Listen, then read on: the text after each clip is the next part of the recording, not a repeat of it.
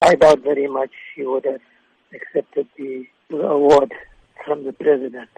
Very sad to say this, but it's a fact. I think many South Africans would agree with me on that. You can quote me exactly what I said. She's too much a woman of great integrity. She was a people's woman.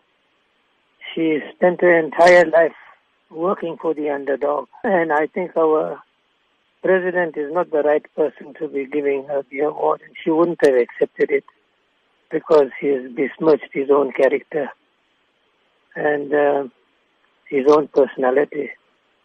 And he's driven this country into the ground.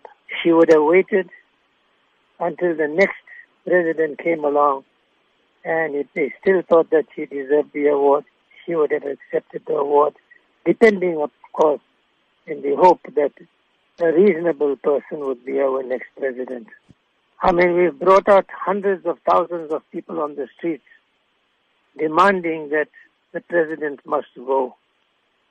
I mean, that is going to force this president to resign sooner or later, or to leave the scene of the crime that he has committed against our people.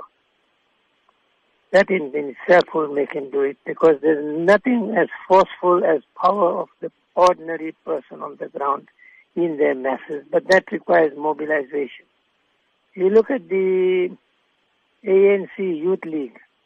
ANC Youth League is swearing its own people. I mean, Zweli Mkhize is on this podium.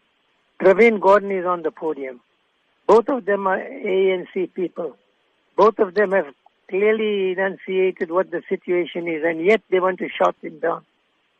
And both of them were shouted down. So the ANC, that's the saddest part of it all.